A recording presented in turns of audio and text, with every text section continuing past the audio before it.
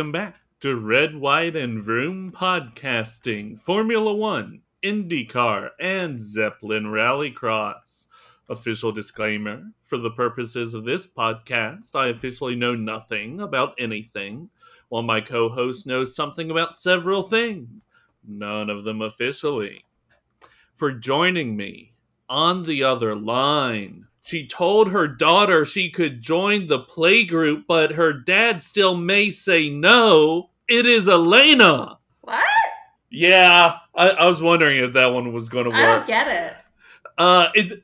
So, Elena, it appears that Andretti will be admitted to Formula One by the FIA, but Formula One themselves may still try and say no. Breaking news. Okay. Sorry, I'm not operating on all cylinders here. So, this came out, I believe, today. We are recording on what I believe is a Tuesday, July 18th. And this morning it came out that Andretti and Hi-Tech have been told or are strongly on the cusp of receiving the last two bids provided for in the FIA regulations of their regulated sport, Formula One. I heard that there is some potential that the Hi-Tech bid could falter if it turns out that these shadowy Kazakh financiers turn out to be Mazepin. Of which there's apparently a non-zero possibility. But Andretti Global, Andretti-Cadillac is in an indomitable position. I mean, they're definitely not Mazepin, so they've got that going for them. Right. Yes. They are not currently at war and under sanctions from the entire rest of the economic world. I have to imagine if it weren't for those sanctions, the bid would fly through. Of course, because why not? Right. Now, the wrinkle, and I haven't quite gotten the details nailed down here to my understanding, but it seems like Formula One is still reluctant to expand the grid, and that there is some form in which F1 or Liberty Media may have to be party to this admission. Okay, so I don't actually know how this works because I have not. Fortunately, you're on the right podcast. Thank you. But my recollection is that the FIA has to approve it, and then FOM, which is the Formula One Management Group, I think, they also have to approve it. And so that's the F1 body you're talking about. Right. Except I could have sworn that I read specifically the regulations do not give that veto to FOM. It may be that I'm just recalling about the team specifically. Mm-hmm. But yes. Another thing I read indicated that they can be admitted to the grid, but they would have to be party to the Concord Agreement, which is Liberty Media, without which they would not be eligible for prize money. Oh, great. And that does seem, an important part of the business model, even given how much limitless pockets Michael Andretti seems to have arranged.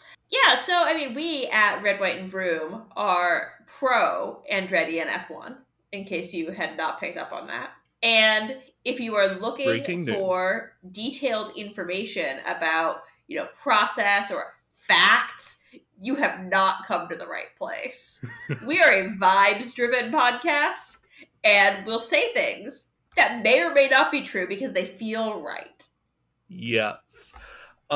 Interesting also that both Andretti and High-Tech would apparently be Alpine customer teams. For now. For now. For now. Now, we also have... So, we are going to stay tuned, as should you. And should you find, vaguely more factual information, feel free to pass it on. redwhiteandvroom@gmail.com. Now, we have had 2 great races and other things happen. So, let's stay in F1 for the moment and reflect back on the British Grand Prix, where Williams celebrated its 800th Grand Prix by having one of its best whole weekends, in possibly decades? Not decades. Maybe plural. a decade. Singular. It's been more than a decade since their last win at the Spanish Grand Prix. Yeah, but they didn't win this. So I would have to do some research to agree to it being the best weekend in a decade. But okay, Elena's now very particular about the specifics and the facts. It's up there. So, Alex Albon was in Q3 and scored in the back half of the points. And Logan Sargent, Alex has done that a couple times this year, but Logan Sargent himself was only a few spots back in, I want to say, P11 or so. And so, they looked fast in practices. And like they had some pace in their car. Elena, is Williams back? No. What do you mean? We are not returned to the days of Nigel Mansell in the Cannon and Camel emblazoned Williams? I'm going to go with no. How about almost? Can I get a martini, Williams? Okay. That sounds reasonable. I mean, Williams was fun to watch. It was a good weekend for them. But back? Maybe not. Okay, then that may be jumping the gun just a little bit. However, I have all of my Williams paraphernalia available for declaring them back at every available opportunity. Now, speaking of historic British racing organizations in F1 who had a good weekend, it seems like McLaren also got its upgrades in order, as that worked out very well for a team that in the offseason realized that their engineering direction was wrong, fired their technical director, and said, we found a path forward, but it's going to take us half the year to get there. And they got there! We're here! We're here! I'm thrilled. What was your mental state as Lando jumped Max off the line? I was losing it a little bit. I was like, I know this is not going to last. I know it's not going to last, but I'm just going to enjoy it while it's happening.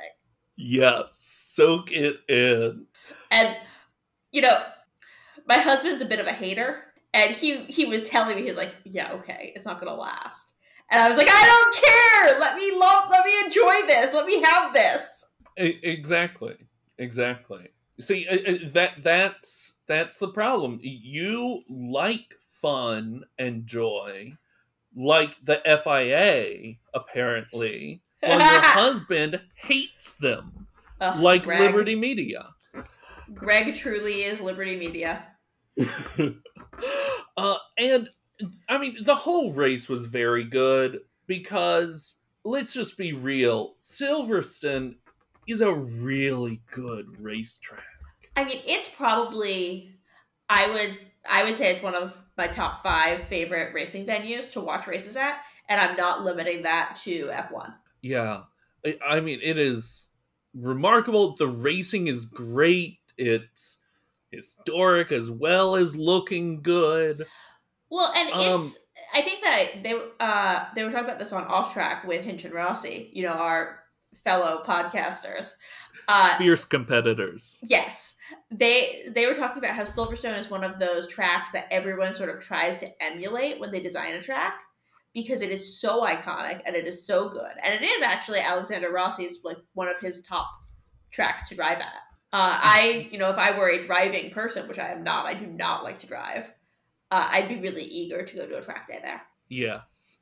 Now, for all the aspiration that some circuits may take from Silverstone, at least we know that F1, having this crown jewel in its circuit, being the foundation, the founding, the first Formula One race, has learned that lesson and is seeking to replicate Silverstone-like racing in street circuits added to the calendar all around the globe.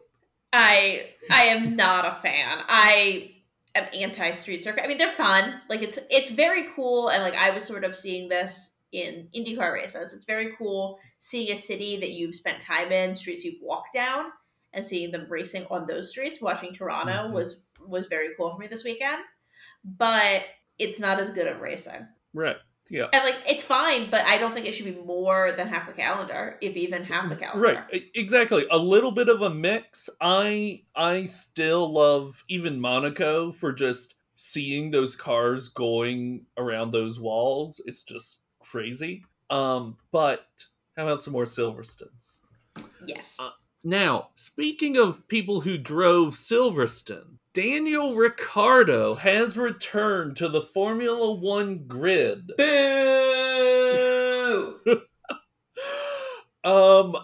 At AlphaTauri, where he started his career when it was Toro Rosso, given that it is the junior Red Bull team. And so, the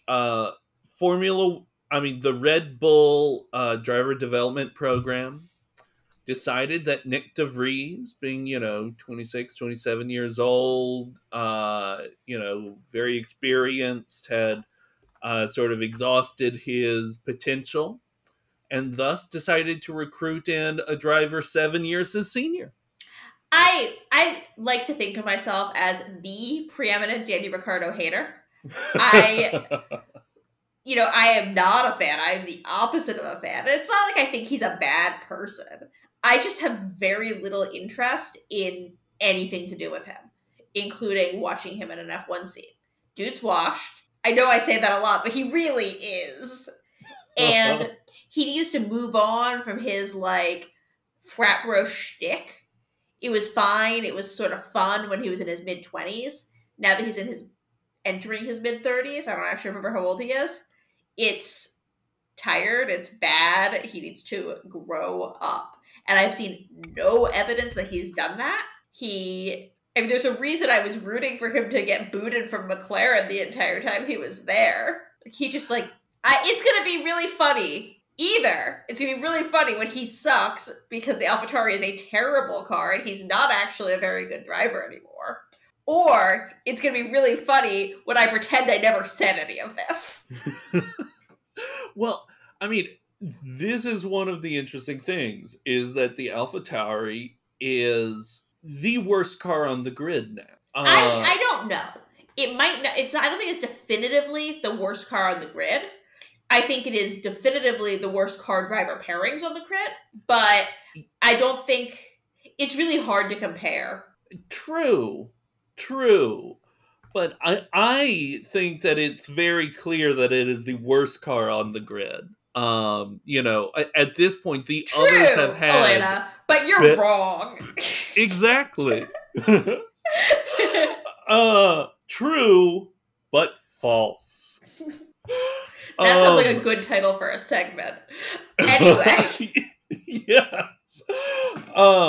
And so now he is going to be thrown into that. And frankly, having been Dan Dorned, I think this might actually be more humiliating an event for him, given that he went from being the backup driver at the big team to returning to the junior team where they churn through 17-year-olds. on a twice yearly basis. I really want to see Yuki dumpster him. I'm sorry, this is turning into the Danny Rick hate hour, and I did not mean for that to happen. But I think it's hilarious that he said very publicly last year that he didn't want to go to a second tier team, like he wasn't interested in a Haas seat, and because he definitely could have gotten that Haas seat. But now he's going to be in AlphaTauri, and good for him. What was interesting is the reporting I saw was that he was told very clearly that he had expressed that he wanted to continue, taking the year off, recovering, getting his edge back, being the backup in case Max or Checo got out, and he got to make his return in the fastest car in a generation. And Helmut Marko is so not a Daniel Ricciardo believer that he went for Nick DeVries instead. And Christian Horner was anti-DeVries. Boo! And so Helmut said, okay, now we can pull the plug. But he told Danny, this is it. Same deal we gave Nick. You have half a season. Get in and prove that you mean anything to me. It pains me. It pains me deeply to have to agree with Helmut Marko about something. Dr. Helmut Marko. But I'm with him on this. I mean, get in the car and put your money where your mouth is, or, you're driving or whatever mixed metaphors we're working with today. Leave it on the track. Show us what you can do. And I do not believe that we will be impressed, but we'll see. Indeed. And to close the segment, I just want to release my pet peeve, which is the reporting that Daniel Ricciardo in the Pirelli tire test at Silverstone put in a time that would have been on pole ahead of all of the others on the grid when, maybe he did a banker lap, to set a comparison on one of the current tires. But this was a Pirelli tire test.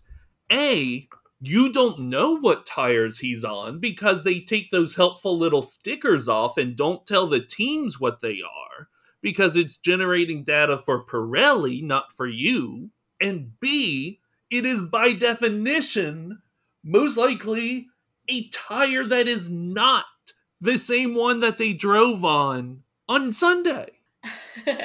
So this is a grid that is separated by a second, 1 to 20 in quali times. So to put him on a different tire and say, "Oh, that would have put you on pole," is among the least sensical things to come out of Christian Horner's mouth.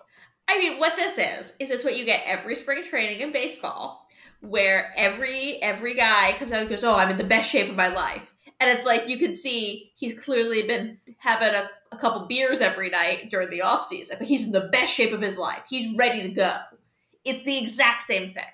Hyping it up. Mm-hmm. All right. Rant over. Let's come back to this side of the ocean, to the Toronto Grand Prix, as you mentioned, which we had a crazy quali. Apparently I missed it, but it really shook up the field. But Christian Lundgaard put it on pole. And Christian Lundgaard drove his way to an appointment with a razor. I'm so pleased for him. That was not a good look. So, good on him for, getting a win.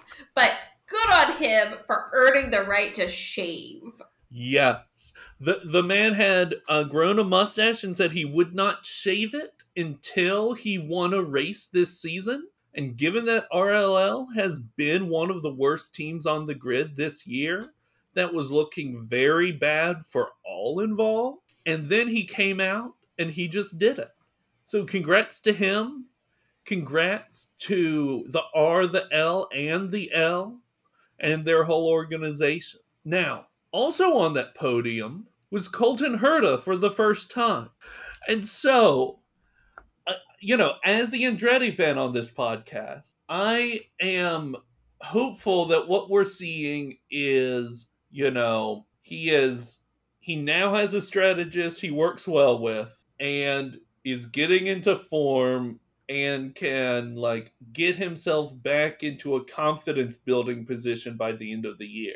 Because this season's gone for him. It's a throwaway season. But if he can be competing for and like winning, if he can win a race or two by the end of the season, that would put him where I think he should be. I mean, realistically, this season is gone for everyone. I mean, he hasn't gotten it sewed up, but Alex Palou kind of has it sewed up. Yeah, and I mean, you know, as deeps distrusters of the snake of the motorsport world and overall not fans, man, he's really good at racing cars. I tried to be contrarian and turned myself into an Alex Palou fan, and it did not work.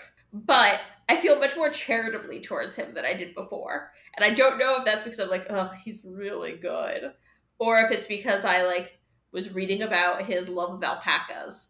You know? Could be either, but he's grown on me. Oh dear. Oh dear. Stay tuned, loyal listeners.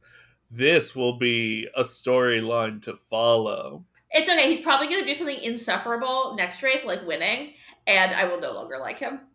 Well, we will see, because that is another, you know, that is the oval that Joseph owns. We are going to Iowa for the doubleheader this weekend, and I have a hope for this season.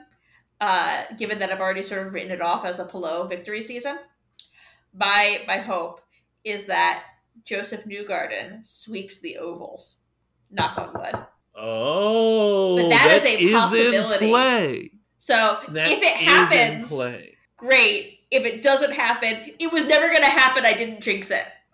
Did you happen to see the Joseph and Simon video for the Iowa race from years ago that was posted in a certain group chat? I saw that a video was posted. I have not had time to watch it. I've been very busy today. In that case... Well, she's dead, Joseph. Yeah, it's not good. We have to... No. Come on, there's got to be something we can do. So, where are you going to go? For the goal. You're French. Yeah.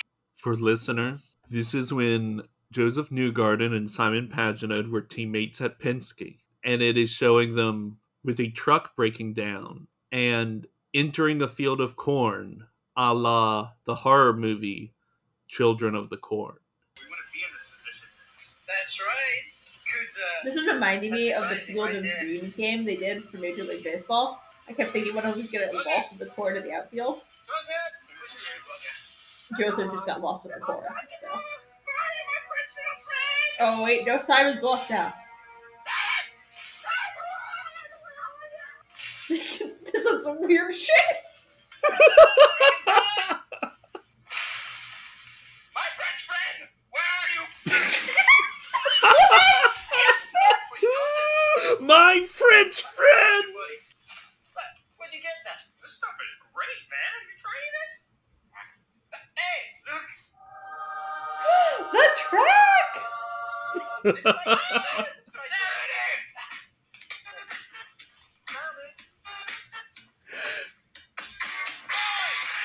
What on earth? So that is why IndyCar is great. We get things like that.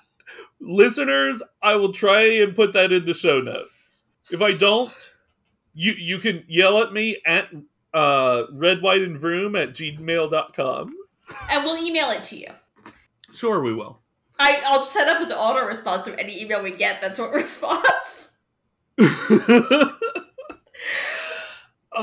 So now, speaking of Mr. Pagenaud, he had the horrific crash at Mid-Ohio a few races ago, and is apparently still a little concussed. Just a tiny bit.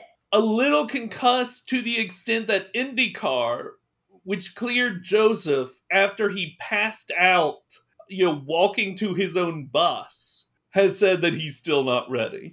So, well, Thoughts and prayers to Simon and his brain that he may, recover and be a good father to his children for decades to come. Yeah, do hope he recovers. Also, I suspect IndyCar, if he were in title contention, might have a different ruling. I am sure it is entirely a medical decision, Elena. I am not. Entirely objective of sporting considerations. I think you're being sarcastic, but I'm not good at reading tone. But anyway, what I think that there's an aspect of it, like how hard the driver is pushing for it, and I think that Simon would push harder for it if he were in title contention, but he's sort of willing to accept it. Because he's not. It doesn't really matter. He's getting paid either way. I am sure that the doctors are entirely independent and serving only the long-term health of the brains of their competitors. Now, Simon being out means that he was replaced again, not by Connor Daly at Toronto, but by Tom Blomqvist, a sports cars star who has been significantly linked to the Meyer-Shank program to drive for them in IndyCar next year. And they brought Connor Daly along to help Tom get his feet in IndyCar for his first race. And so that was good to see. Tom started his inaugural IndyCar race and was out of it within 3 corners. He really screwed my fantasy team. Just want to put that out there. You did not pick him for fantasy. He was my value pick. You need someone who costs nothing. Also, did you know that for the race next week, guess how much Joseph Newgarden costs to put on your fantasy team? How much? $42. Yeah. Alex, the season high before this was $33 for Alex Palou, and I don't remember what race that was at. So I don't know how I'm gonna make this work, because he obviously needs to be on the team. Right, yeah. So there's no number at which you can put it at which you don't pick Joseph. This is gonna be a tough one. Indeed. But the announcement has come that Tom Blomqvist, obviously having had less than a third of a lap of IndyCar racing under his belt and 0 time on an oval ever in his life, will not be debuting that at the short track at Iowa. And so Connor Daly, who has historically been rather good at ovals and Iowa in particular, will be driving that car again. And so we are rooting for you, Connor, to really have a chance to make an impression and get back in the sport in whatever position we can have you. And to wrap up Toronto, Alexander Rossi's day was ruined in every possible way for the weekend. His Instagram post was, I think, bleak. Yeah. Out. But the most interesting thing was at the end of the day, the Penske organization, which has not only coined, but lived into the mantra of being Penske perfect, apparently messed up its fuel calculations so severely that Will Power, racing for the podium at the end, was forced to emergency pit at the very end of the race and lose more than a dozen places. Oof. Elena, how does that happen? Someone made a big oopsie. I mean, it could be, like, if it were one car, I'd be wondering, were they not able to get the amount of fuel into the car that they thought was their flow rate, not what it should have been for the amount of time they were fueling, etc. But across multiple cars, someone made a big whoops. That is, by the way, the technical term for that. A big whoops. Yeah. But purely technical language on Red, White, and Vroom at all times. Mm-hmm. Well, we have another weekend ahead of us of great racing. We have a doubleheader of at Iowa of IndyCar. And we have the Hungarian Grand Prix, where cars are known to go bowling, and sometimes the race is restarted with only a single car at the start-finish. So this should be a good weekend, race fans. Make sure to tune in.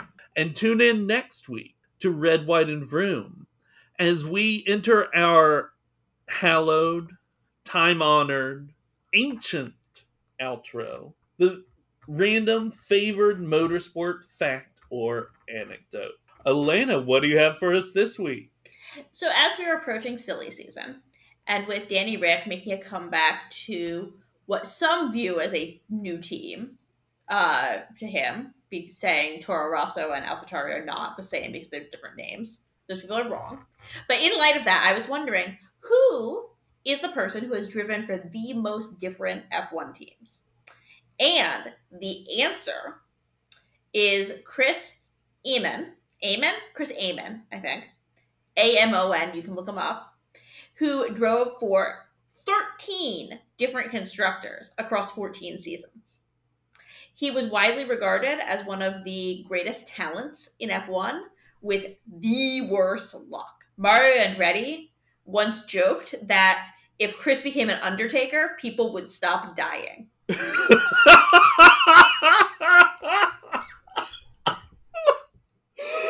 That is fantastic. Thank you, Mario. So, Danny Rick, this might be, team number 4 or 5, depending how you count, but you are nowhere near that record, so keep trying. Elena continues to give milestones for the drivers to aim towards. And my favorite random motorsport fact or anecdote is honestly probably going to be that Audi deciding to commit the hundreds of millions to billions of dollars of entering Formula One and taking Peter Sauber's small Swiss outfit up to the big time has apparently announced that the cost of running a customer racing series a la the $2 million a pop Ferrari challenge that we discussed on a recent episode is too great a burden for them to bear, and thus they are discontinuing it. And this bodes very well, of course, for Audi's financial acuity as they enter a cost cap era. Thank you again for joining us. This has been Red, White, and Vroom.